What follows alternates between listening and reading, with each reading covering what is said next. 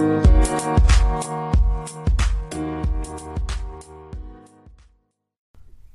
guys, it's Ben Taylor here with Raw Motivations. Excited to be with you today and just talking more about narcissism. If you don't know who I am, I'm a self-aware narcissist on this channel and on several other platforms to talk about narcissism, to bring awareness, growth, healing, and change.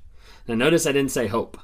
A lot of times I leave out hope because hope is not something I'm on this channel to provide or to give or to say. A lot of times just my existence gives people hope of like, maybe my narcissist can change. Maybe my narcissist can be open. Maybe my narcissist can be that. I'm not on this platform to do that. I'm on this platform to provide that awareness, growth, healing, and change. And I do that by talking with people every single day and explaining to them through Zoom calls, through live events that, hey, if your narcissist isn't showing honesty, vulnerability, and consistent change, there's nothing there.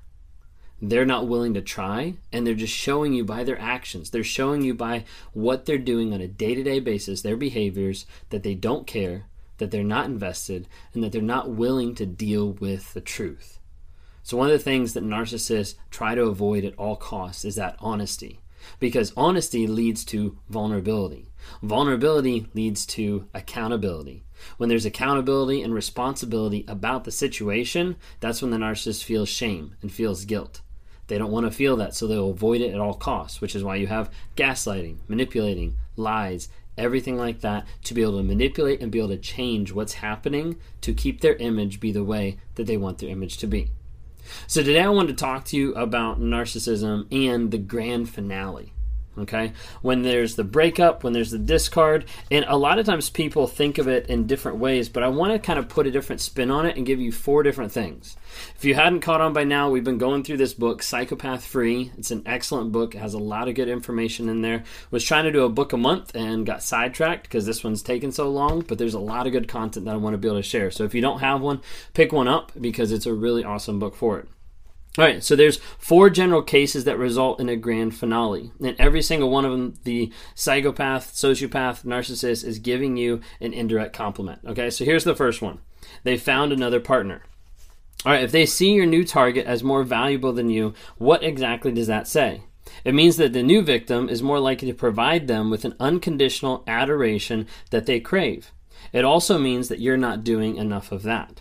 When they dump you, when the psychopath dumps you for another target, they're writing you off as a less useful victim. They see you as less submissive, less controllable, less vulnerable than their new target. When they dump you and rub it in their other partner's face, they're not proving how happy they are. They're proving to erode your self-esteem so they can convince themselves that you're worse than their new conquest.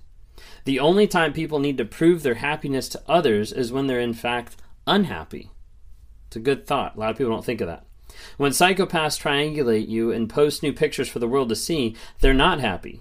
They're miserably and pathetically trying to convince themselves of a lie by manufacturing your downfall. They're complimenting you in their obsession with your failure. It's a really good thought that I think a lot of people need to understand is the only time people need to prove their happiness is when they're in fact unhappy. Otherwise, it's not something you have to prove. It's not something you have to verify or justify or show people. But instead, that's what the psychopath, the sociopath, the narcissist, the toxic person will do when they move on to another relationship. They put on a facade. They put on a show. They put on a production to make you think that they're super happy and that it was all because of you. Thing is, it wasn't. Number 2, you caught up with their lies. Did you ever hear this phrase, God, you overanalyze everything? Strange how your supposed overanalyzing was always a result of their cheating, lying, and triangulating. That phrase is the psychopath's way of making you feel crazy for pointing out the truth. When they punish you for pointing out their lies, they're once again complimenting you. By trying to destroy your sanity and intuition, they're telling you that these qualities of yours are currently too strong. They recognize these traits and try to convince you that they are weaknesses, ensuring that you won't rely on them anymore. If a psychopath accuses you of overanalyzing everything, it might mean that you're just a good detective. How many times does that happen to you? Like, leave a comment down below just to let people know. Like, this happens so often. of when you catch them in the lies and they turn it back on you. They say that you're overanalyzing, you're overreactive, you're over-emotional, and they put everything back on you saying like, hey, this is your fault. Ultimately, a narcissist's little win in one sense in an argument is getting to the place where their actions you take accountability for. You take responsibility for their cheating, for their manipulating, for all these different types of things. And you'll see that in multiple ways. You'll see that in arguments. You'll see that in dog whistling. You'll see that in counseling. You'll see it in multiple different ways because they want to twist it around. They want to put it back on you to make you feel like it's your fault.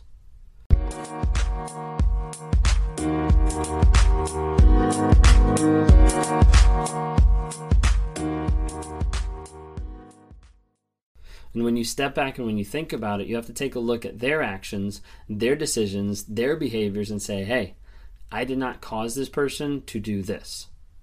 Otherwise, if you're not careful, they'll twist it around on you and make it feel like that is your fault every single time. Number 3, the grand finale. Psychopaths, you're too happy. Psychopaths love to build people up in the idealization phase, but then they resent the happiness and love generated by their partners. Weird, right?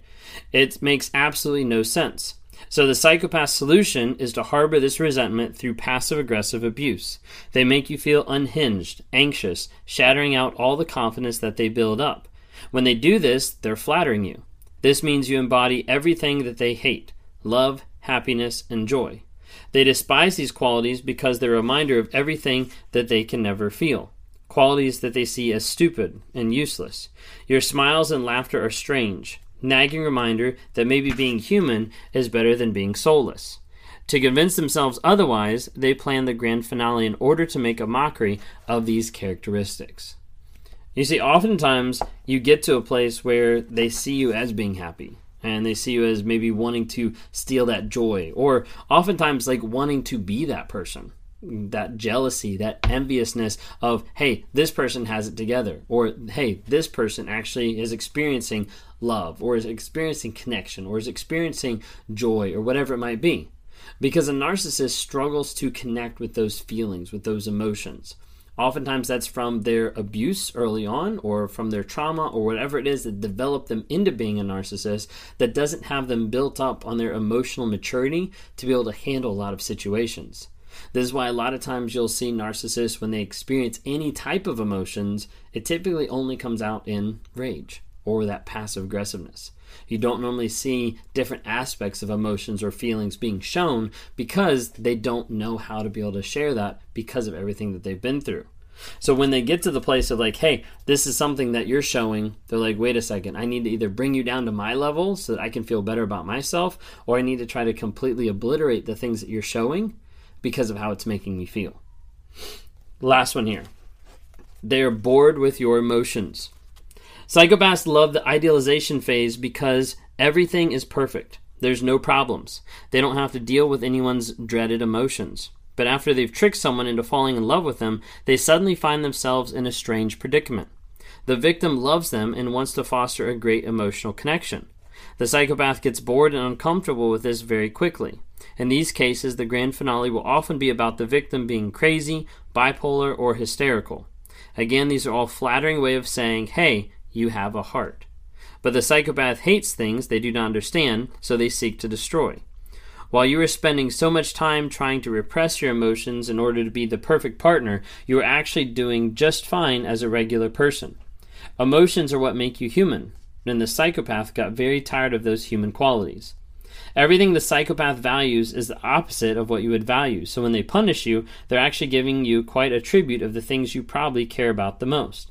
It's twisted and manipulative, because they can convince you to doubt your greatest qualities, but looking back, you can begin to understand how this abuse was a subtle acknowledgement of your own strengths. I know that's one aspect that stood out to me whenever I was in therapy, and which I currently still am, but whenever I was in a session of therapy, of the idea of emotions, of psychopaths, people that struggle with this, psychopaths, sociopaths, narcissists, toxic people, they struggle to be able to understand those emotions and be able to know how to process it. Because it said here, emotions are what make you human. And I remember sitting in therapy one time and there just being like this realization and this kind of like eye-opening moment that I had with my therapist where she was like, it's okay to have emotions. And I was just like, what? Like, those are allowed? Like, and I was like, yeah, but there's like good ones and bad ones. There's like things that are acceptable, things that aren't acceptable. She was like, no, like it's okay to have emotions and feelings because like that's what makes you human. Like that's part of life. And it's okay that you have those. But it's then how are we going to act upon those? How are we going to react upon those? How are we going to process those that make the difference? But just having emotions, having thoughts, having feelings, having those emotions isn't a good or bad thing. And for me, that was kind of like a breakthrough. But when you think about it from the narcissist perspective, like they get tired of the emotions that they see in other people because they don't handle those same emotions. They haven't processed them. They don't know how to connect with them. So oftentimes they'll get bored with all the emotions that the other person's doing and saying like, I can't deal with this. This is too much. This is something I'm not interested in. And that's when they start that discard phase, devaluing when they leave. Hopefully that's been a little helpful just talking about the narcissist and the grand finale. If you hadn't had a chance, download the NARC app on Google or Apple Play. It's NARC, N-A-R-C, Narcissistic Abuse Recovery Community. A lot of people on there, like-minded survivors, learning about narcissism, getting healing, getting growth, getting change. Just dropped a couple new courses. We've got boundaries and gaslighting of being able to learn about that, how to implement that as well. Thanks so much.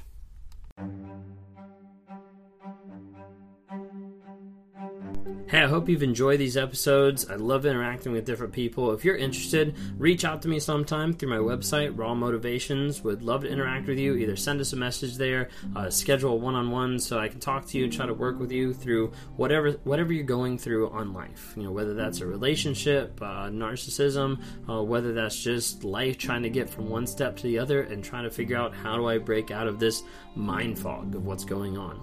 Would love to talk to you more. Would love to see you guys reach out and comment and like on different things. We've got Instagram, Facebook, and TikTok. Would love to see interactions there. And as you're listening to this, like, go ahead and rate us. Give us a couple ratings just to help promote this message to other people so other people can have positivity in their lives as we're trying to grow, change, and help other people find that awareness as well.